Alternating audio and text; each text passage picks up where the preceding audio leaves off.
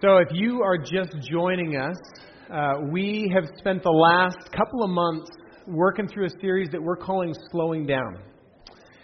And this series has actually been very, very healing for me. It has been something that I needed to work through. I needed to learn from, and I'm grateful that you guys have been on this journey with me. It started for me probably 3.5 months ago. I had another young guy who's a pastor from out of town who is in the process of transitioning into the lead role at his church. And so he found out that I'd been at that point leading this church for, 8.5 months or so. And he goes, okay, so what's it like? As if like I have a whole lot of experience, right? What's it like? And the first image that popped through my mind was of me freshman year in high school. I was just leaving Estancia High School where I went from water polo practice. I was rollerblading home. For those of you who've never seen rollerblades, they're like roller skates but inline. And of course, I had to be cool, so I had taken the brake off because brakes are totally uncool. And at the time, I was a little bit deeper and wider. I was probably about the same weight, but about half a foot shorter. Yeah, I always say, me and playing water polo in high school was like a Bartlett pear with a rubber band wrapped around me. That's me in Speedos. Sorry for that image. I'll never get it out. But so I'm riding my rollerblades home because I don't drive at this time, and I come to the top of what we lovingly call Puke Hill because that's where all the track people would have to run up and down. Puke Hill is steep. It doesn't look all that steep when you're sitting in the back seat of your mom's car being driven to practice, but when you're standing on rollerblades with no brake, holding your towel and all of your other stuff, kind of staring down at, you're like, oh, that's pretty steep. But I figured I got this, I'm just going to serpentine down. And if I get going too quickly, no problem. I can just always reach out and grab one of the light posts that's lovingly set along the side the whole way down. Great idea until I got about 10 yards in and realized this plan is not going to plan, right? First off, there's cars going both ways, so serpentine is out. I'm just like kind of locked in here. And I was able to stop myself on the first light post. It caused a couple of abrasions, but I did it. But the next one was so far down that by the time I got to it, I was going so quickly that if I had tried to reach out and grab it, I would have lost my rotator cuff. I didn't know anatomy at the time, so I wouldn't have been able to call it that. I would have just said I would have really hurt myself. So at this point, I'm locked in, and I'm just kind of white-knuckling my towel as I'm flying down the hill, and I'm just kind of going, ah! And I am one crack, one errant rock away from yard sailing and paving Puke Hill with my skin. And you ever kind of see one of those guys? It's almost like I think of like Star Wars when they're flying through the explosion, like ah! And it turns from a scream of desperation to one of exaltation. Like, I cannot believe I survived, and I survived. And I'm like, never again. But when this young pastor asked me, so what's it like? That's the image that flashed through my mind. Because I feel a whole lot like myself 10 yards into this downhill kind of thing going, I'm picking up speed and I don't know how to slow down. And I have vacation and stuff like these light posts, but they're so far apart. I can try to survive until then, but how do you survive in the interim? This isn't thriving. This is just holding on for dear life, white-knuckling it. And it's so unbelievably exciting to see all that God is doing. In no way do I want you to hear that I'm going, oh gosh, this is such a slog. This is a thrill to be a part of what God is doing here at Lighthouse. And yet, the pace at which life has been going had been becoming so out of control that when we would pass people in the hallway over in the offices, and when your staff starts saying as a joke, it's going to slow down around here, and that becomes the running joke, you go, there's a problem. And I recognized it was becoming a problem, and this was not sustainable. It was becoming dangerous. And I was just one speed bump, one unexpected detour, one errant temptation away from yard sailing, and this time it wouldn't be a bunch of towels in my arms. Now it would be my family. Now it's my name in this city that I've grown up in. Now it's this community of people that I love. That's what I'm carrying in my arms. And so the stakes are much, much higher. And I recognized I cannot simply white knuckle it and hope that this all turns out okay. Something has to give because I cannot sustain this pace.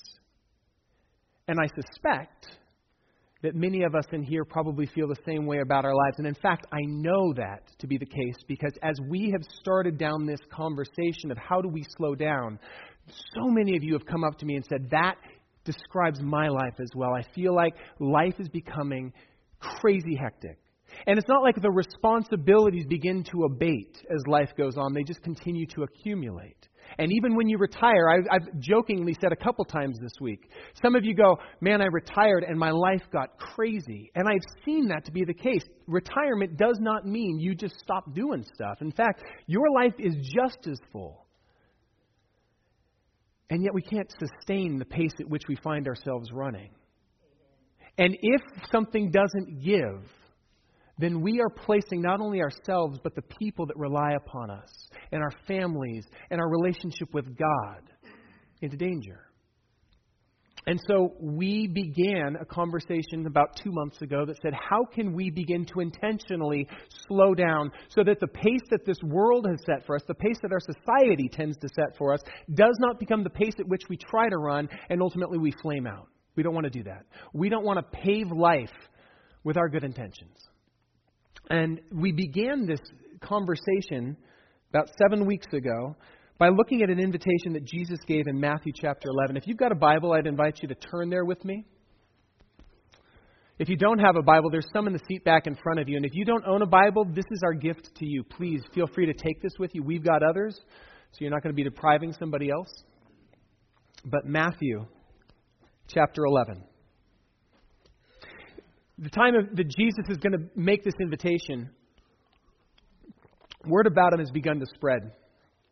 He's becoming kind of the hot rabbi on the block. Okay, I was going to say something about attraction. That's not what I mean. I'm just talking about everybody wants to be around him. Everybody wants a piece of him. Word about him has spread. There is something different about this guy. Whereas the other rabbis tend to quote a whole bunch of other rabbis, Jesus just says it. He speaks with authority as if he himself is intimately familiar with the Father's voice. Not only that, but he backs up his teaching with healing, with miracles, with feeding people. There's something about this guy, and people are clamoring for his attention. And so as Jesus is surrounded by his disciples and a whole bunch of other hangers-on, he turns to them and he says this in Matthew chapter 11, verse 28. He says, "Come to me, all you who are weary and burdened, and I will give you rest." Yeah, I want some of that. "Take my yoke upon you and learn from me, for I'm gentle and humble in heart, and you will find rest for your souls. For my yoke is easy and my burden is light." Now, when we looked at this passage a couple weeks ago, I pointed out that a yoke is a euphemism, the first century kind of Middle Eastern euphemism for a rabbi's entire set of teaching, their worldview, the framework from which they both live and also kind of lay under the shoulders of their disciples so that they can grow into the image of and become more like their rabbi.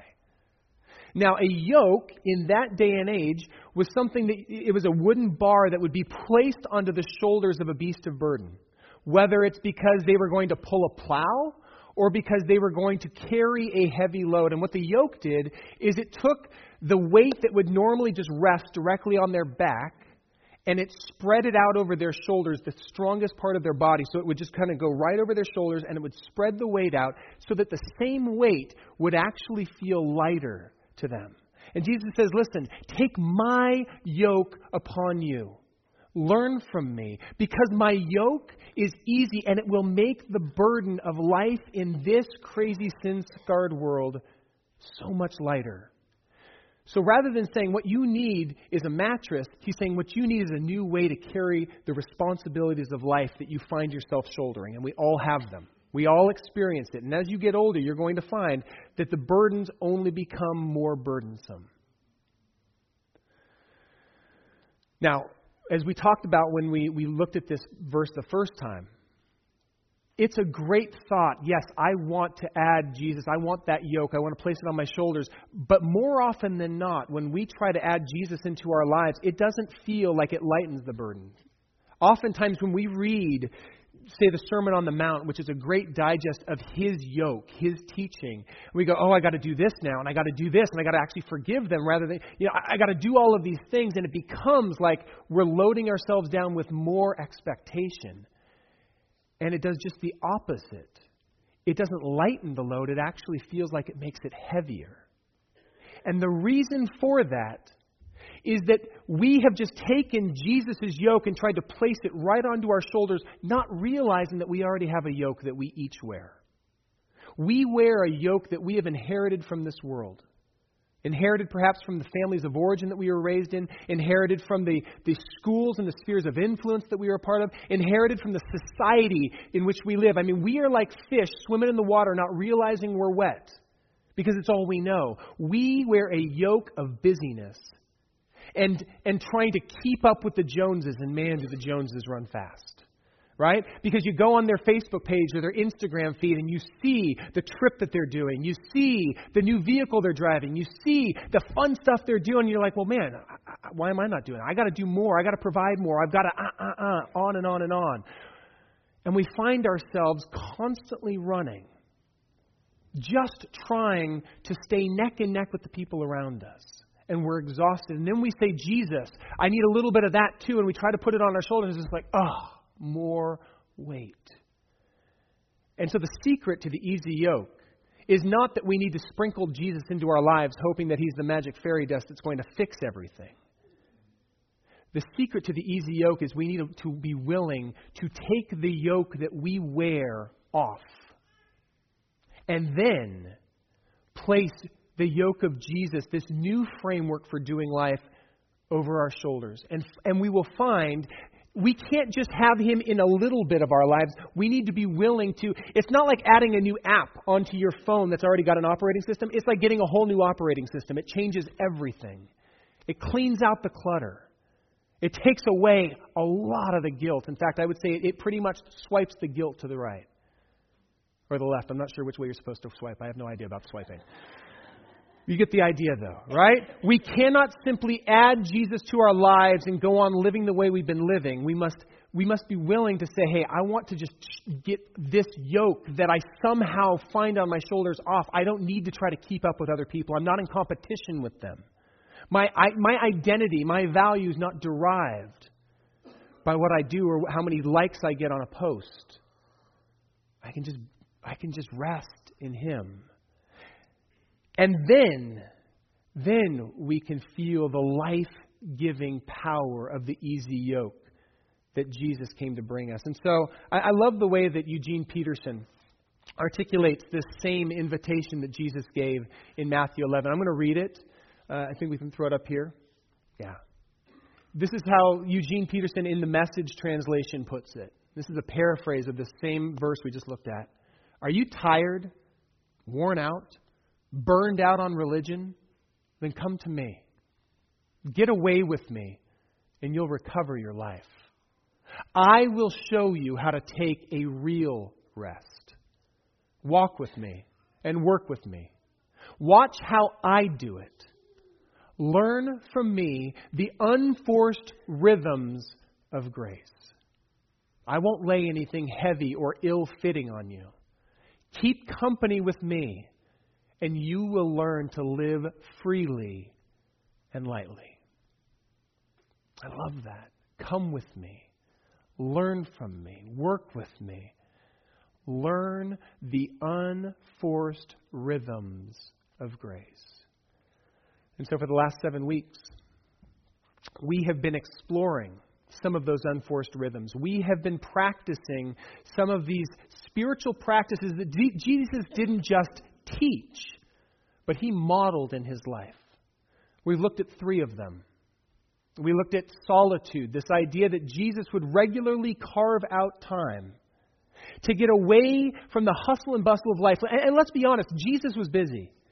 That man, as you read any of the Gospels, you'll see he was in high demand. People were clamoring for his attention. And yet, in the midst of that, he regularly pressed pause, walked away from the crowds, and got out into solitude. What the Greek term there is the eremos, the wilderness, the lonely places, the solitary places.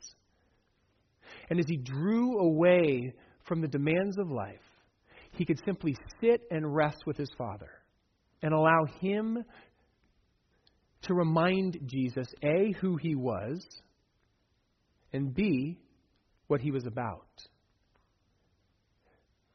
And what we've seen is that the eremos, the solitary place, far from being a place of weakness, where he was more vulnerable, was actually a place of strength, where he was shaped, where he was poured into, where he felt a greater sense of, I know who I am, I'm God's son, and I know what I'm about his business. So that when people show up and he kind of re-engages back into life and people say, Jesus, people are looking for you. They want you to come and heal them just like you did last night. And Jesus goes, no. Let's go to another town. I haven't come just to be at people's beck and call and to solve every ill that they feel. I've come to do some of that. But really what I've come to is to advance the kingdom of God. And I've sown seeds here. Let's go to another town so I can share the good news there as well. Jesus was not there simply to garner people's approval. Jesus was there, knowing who he was, to do his Father's business.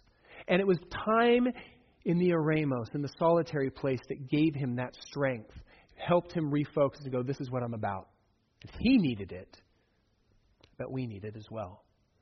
Another practice that we've looked at is one of silence in our life. I mean, I cannot tell you how much in my own life I recognize I have wrapped myself in a blanket of noise.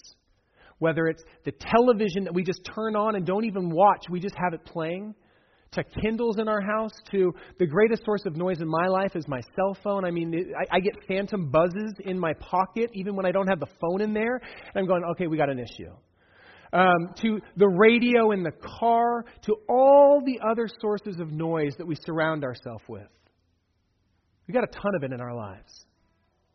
And that noise inhibits us from ever being able to hear the still small voice of our Father God. Because we are distracted. We're thinking about so many other things. And one of the practices we've looked at is turning off the noise so that we can tune into our Father's voice, so we can become more aware of it. But, as we've discussed, there's a difference between external noise and internal noise. And even when you turn off the external noise, the internal noise is pretty cacophonous, isn't it? It's pretty loud, and it even gets louder when you shut off the external stuff. And the thing about the internal noise is it's made up of these unprocessed emotions. There's a sea of it that just kind of roils beneath the surface of our skin. And it's made up of stuff like insecurity, disappointments about how life is going, feelings of frustration at people or maybe ourselves, anxiety and anxiousness, fear of the unknown, and whatever else ails us. That kind of stuff just kind of bubbles and boils underneath the surface. And the reason we're so attracted to the external noise is it kind of masks that. And it's uncomfortable to sit in the silence because that begins to come to the forefront. And yet, we can't just ignore it. Because to ignore it doesn't make it go away. If we bury it underneath a whole bunch of noise, if we try to anesthetize it by running to our drug of choice, whether that be food or exercise or books or pornography or binge watching the Great British Baking Show on Netflix, hypothetically, if we try to mask it with noise, it's just going to end up bubbling up into the other areas of our life. It will affect every area. We'll just be less aware of the fact that it's doing so, but it's there. And yet, as we've seen, as we walked through particularly the story of Elijah, the prophet, when he kind of came to his end, as we lean into the noise, as we trust God to walk us through those dark valleys of discomfort that we find inside, we will find that there's actually joy on the other side. And there's a strength in being willing to wade into that. And so we've looked at the need for silence in our lives. We've looked at the need for solitude built regularly into the rhythm of our life. And then last week, we took a look at a third and a crucial part of the way that God has designed us to live. And that is this idea of Sabbath that He wove into the very fabric of creation from the very beginning. 6 days we labor. And on the seventh day, whatever day that happens to be, for me it's Friday night, Saturday. For many of you it's Sundays. For some of you it's a Monday or some other day of the week. But one day of the week we pause, we stop striving. 6 days we try to provide for our family. One day of the week we stop and say, you know what, God, you are God and I am not. You are the provider and everything I have is from you. And we both fix our eyes on Him, but we also pause to appreciate the gift of what He's given us. Because far too often, we are so focused on providing for our family that we don't even stop to be present with them. And I'm looking at my boys, 9 and 6, I'm going, holy moly, time is flying by. And I know many of you have grown children. Some of you get to do life with them here. And you're like, okay, they're married now, and soon it's going to be grandkids. Life goes by so quickly. And our Father created us to pause regularly, not just when we have a vacation every once in a while as if you need a light post. No, we need to do it weekly. Now, you can ignore it. It's not like a law that you have to do it, but you ignore it to your own detriment. Because this is not rules, this is simply wisdom. We need rest.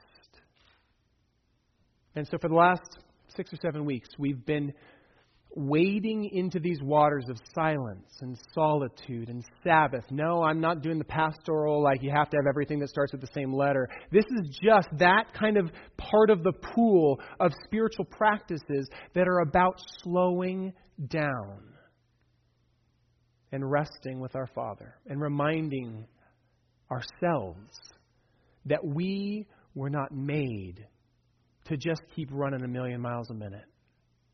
And our strength actually comes through. When you carve away time to be with Him, it actually changes every other minute. Because when you engage back into life, you come with a greater sense of understanding who you are and what you're about. And you can be more present with the people that you are face to face with. And it's beautiful. And I've seen this pay dividends in my own relationship with my family, my relationship with God. These last 2 months have been a gift to me.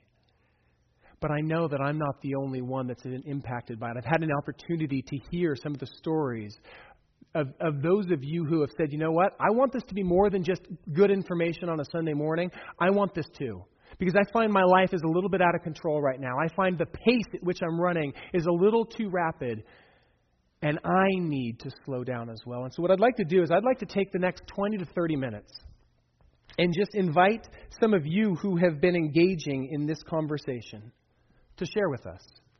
So,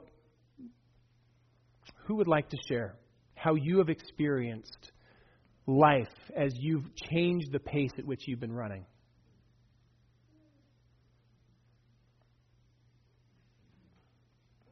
Oh, I can wait longer than you can wait. Yes, Wendy.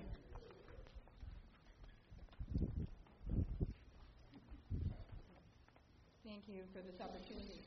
Well, a few months ago, I was in a small Bible study, and the pastor was just sharing.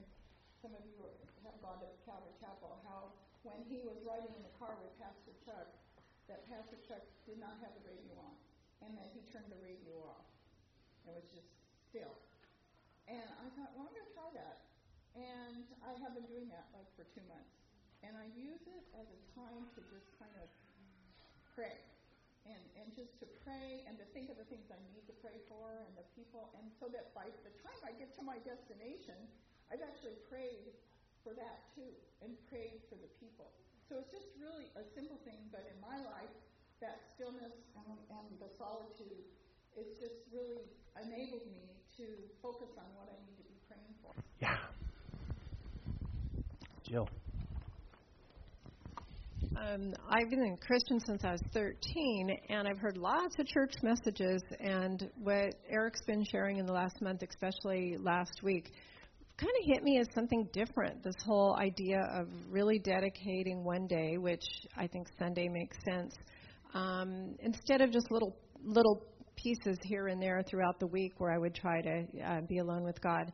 And so last Sunday, I didn't do the laundry, didn't go to Target, and actually spent the whole afternoon just doing some of the things that were in what you gave us and relaxing, and it really made a difference throughout the week. And I'm going to try to do that one day a week, and it's probably going to be Sunday if I can make it work. And it's a whole different way of thinking. I wrote on a little note to Eric and said it's kind of a game changer for me. So we'll see. I'm one of those people that has a very demanding job, and I'm always busy. And so it's something that I think I really need. And I'm married to Dawn, who has no problem taking a nap and relaxing, but I can never do it. So we'll see. Good. Thank you so much, Jill. And by the way, there's some extra Sabbath packets in the back. I'm going to get over there to you, Lou, in just a second. But Sarah, I'd love for you, because so Sarah's fiance Nathan is across the street. And he's loving on our 3rd through 5th graders, but he did something that I have dreamed of doing. So would you just kind of share what he did? So Nathan actually texted me a couple of weeks ago or a month ago and said, I'm at the AT&T store, I'm getting a new phone. And he came back with a flip phone. Yeah, buddy. You can only call and you can sort of text, but it's been, just like she said, a game changer for him. He's really used this time for rest, and I've noticed that our time together has been more intimate and being able to be more present with each other, and he's doing awesome. Yeah, and that was something that you had been praying for a while for him, isn't it? Yeah, I actually, in our relationship, it was something that I noticed that he struggled with. We'd hang out, be at dinner, and he'd be on his phone. And I, mentioned it a little bit to him, and I had been praying about it. Lord, please put this on his heart to, be more intentional with our time together. And then just out of the blue, he was like, hey, I'm at the AT&T store. So it was really cool. I love it. So the smartest thing he's done is go get a dumb phone. And one of the things that we're going to celebrate over Easter is the fact that because of the cross, death doesn't even get the last word. And that for the first time in her life, Christy gets to rest. And she doesn't have to be on. And I'm grateful that God continues to bless you even through her intentionality.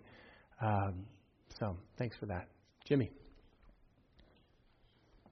I like that story a lot because you can see Christ in people. You can see God in people. And though you might have never met God the Father, I haven't, because if you do, you die, I guess, because he's too pure. So that's probably a good thing that you haven't.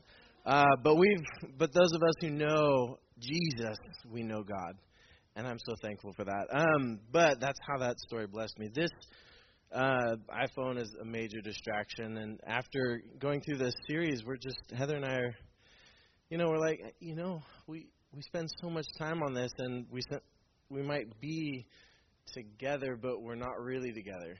And so we made the decision to just kind of throw our phones at the door, not throw them like Eric did the one Sunday, but because what are they? They're like $800 now. You can't do that. But either way, we decided to put our phones in a basket and just kind of be together, just look at each other in the eyes. I mean, it's not hard because we're newlyweds. We look at each other in each other's eyes. Oh, so it's all about you, babe. I love you. But the thing is, even later, this is a practice that my parents have tried to do, and their 40th wedding anniversary is coming up in August. And I'm just I look at them, and I'm so blessed. And it's them taking the time just to be with one another. And I look at all of you guys, and I'm so blessed because I see a rich heritage of people just taking the time to be with one another and loving one another, and it blesses my heart. And so that's what Heather and I have done, and we have found just richness in each other's eyes and in our words, and just, why haven't we always done this? Like, we were sucked into this vortex, this black hole of phone and distraction and stuff. It's just so easy, and it's hard after a full day of work. You just kind of want to be on your phone, but if you just take that little bit of effort and just like, I'm just going to put my phone away, that has made a difference, a world of difference. Are we perfect at that? Nope. Sometimes we'll be on our phones and be like, and zombie out like all of us tend to do from time to time. But that has been a blessing for me, and I hope it will be for you too.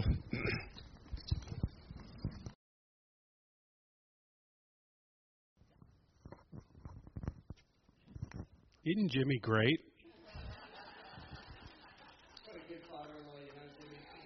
I'm so blessed.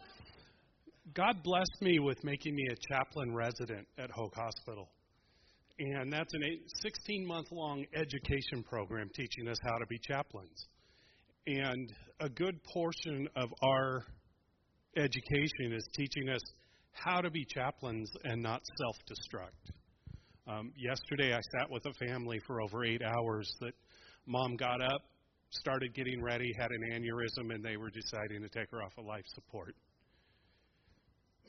They teach us to rest. They have places in the hospital for us to rest, and they take it so important. Our weekly schedule moves all over. On the top of it says this is a live document.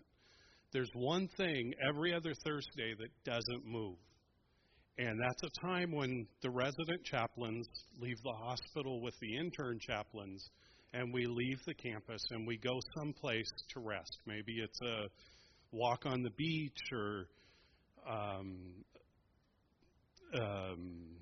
art gallery or just something so that we can rest, because it's so important to rest. And I'm really learning that I at times need to stop and just see what else is going on.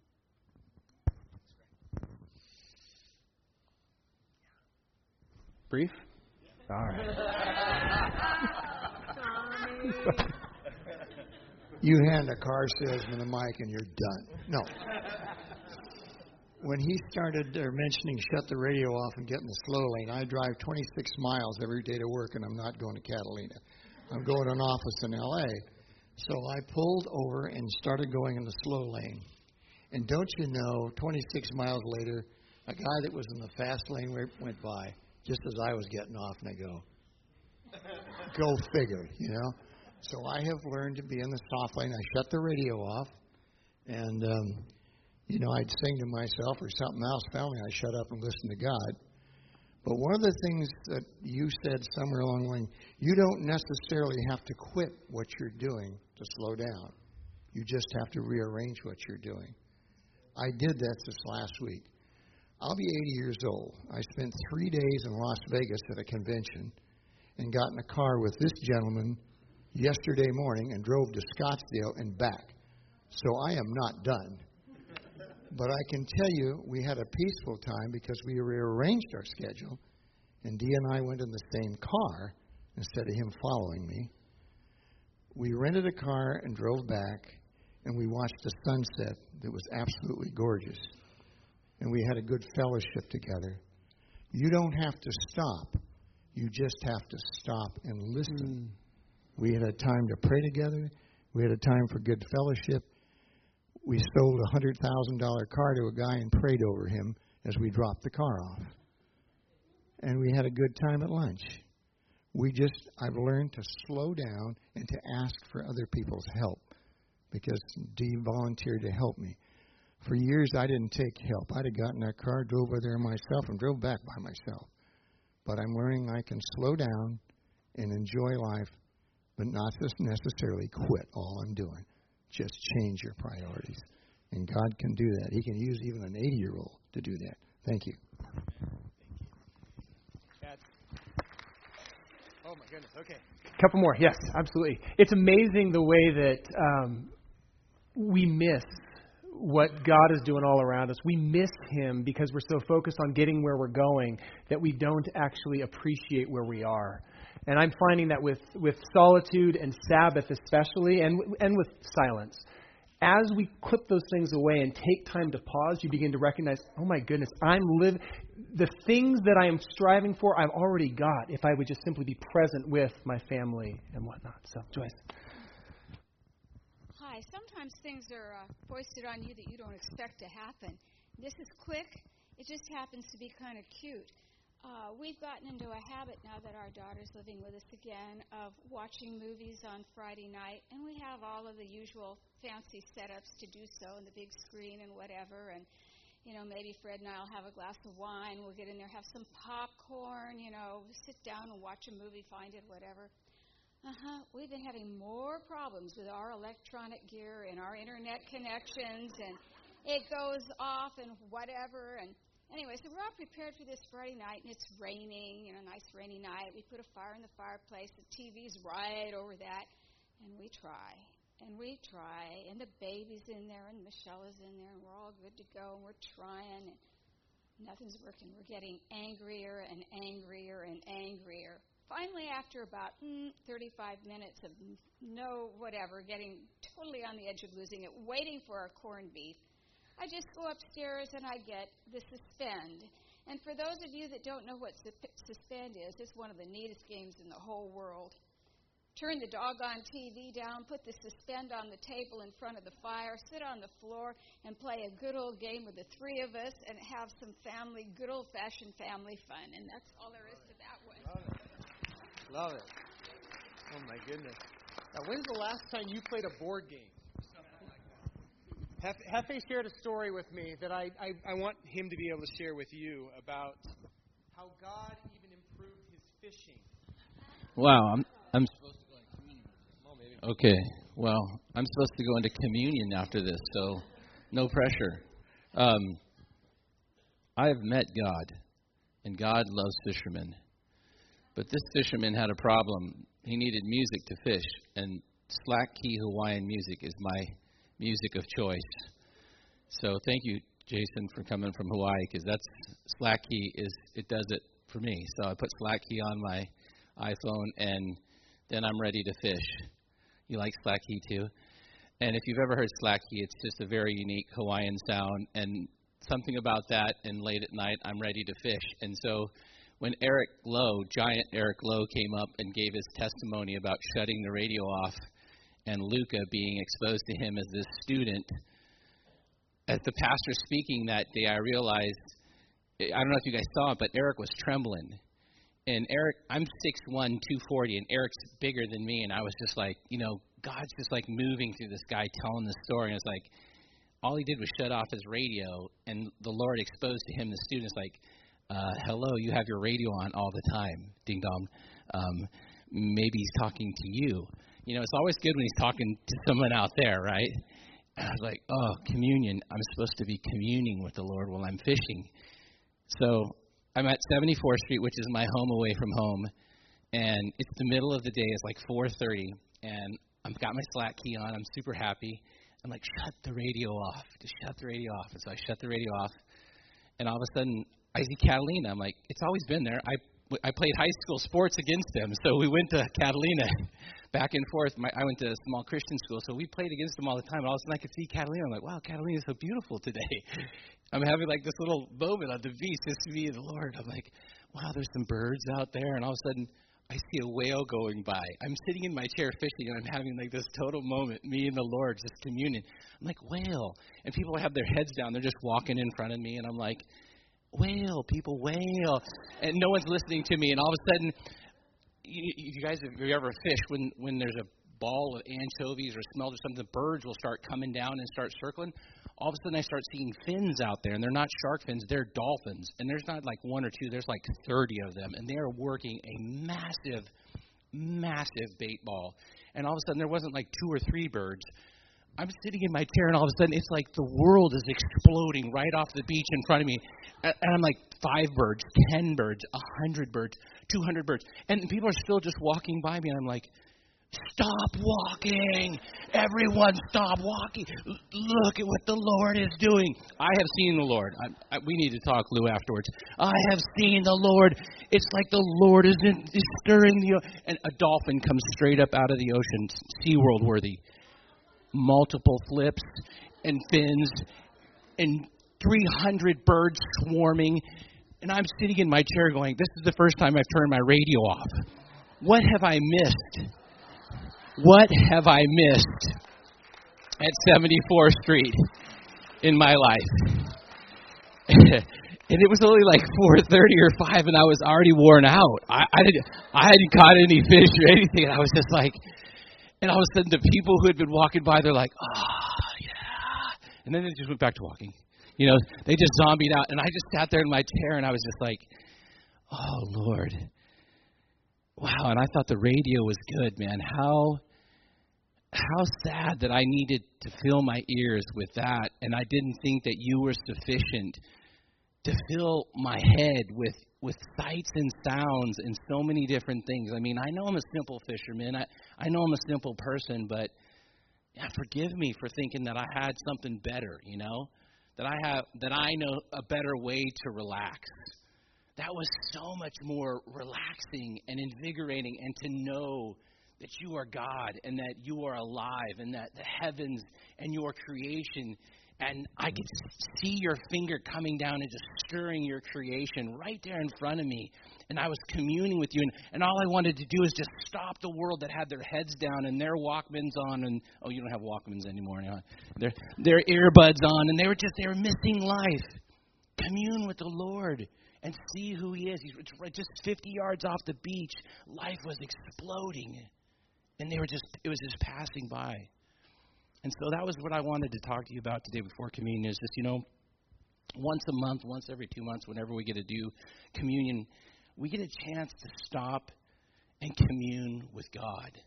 We get a chance to stop what we're doing and shut the noise off and say, you know what, Lord, stir in my heart that thought that your Son came from heaven, gave up His seat in heaven to come down and be the sacrifice for us.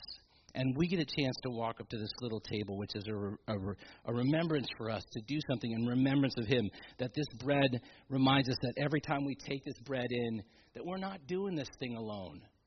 We don't have to go to the hospital and explain to this family that they're going through this thing alone. I'm so grateful that God has chosen a man of God to be a chaplain at this hospital. If any of you go to Hogue, just know that, you know, He's placed a man of God over there. It's so great to know that Greg is there. I'm so thankful for that.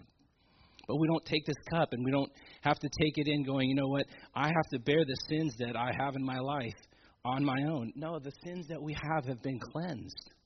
And He doesn't see us that way. When we commune with God, when we talk with God, when we reach out to Him, He responds, and He responds mightily to us. You know, today we're privileged to know that there's a couple of newborn babies in this audience today, and I love when Eric or I am speaking, and I just want to say something to the moms really quick. To me, there's no greater joy, and I see Eric nodding, there is no greater joy in my heart than to hear a baby crying during a message. Thank you for privileging us with your children. Yes, we prefer laughter over crying, but thank you for privileging us with that. And we just want to let the church know that we are going to be having a baby dedication, a child dedication on Mother's Day coming up. And we have over five families committed to do this. It's going to be an exceptional day. And we want to tell you in advance. So moms, please come. We know that you'll be blessed as well that day. But we're so blessed to do that. So as we get ready to just take a moment, I want to give you a moment to just be alone with your thoughts in preparation for communion. Would you just think about that this morning? Think about the last time you just got alone with your thoughts to commune with the Lord.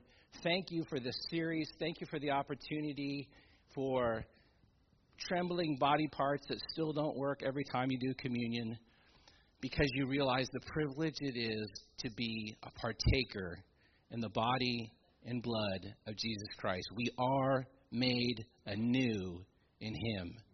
Praise God. Let's take a moment.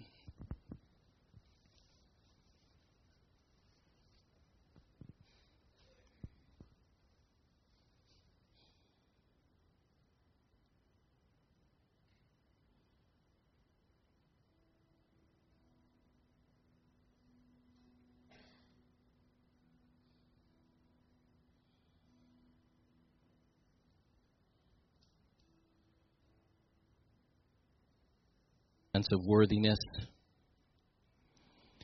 We don't come to the table with a sense of completion.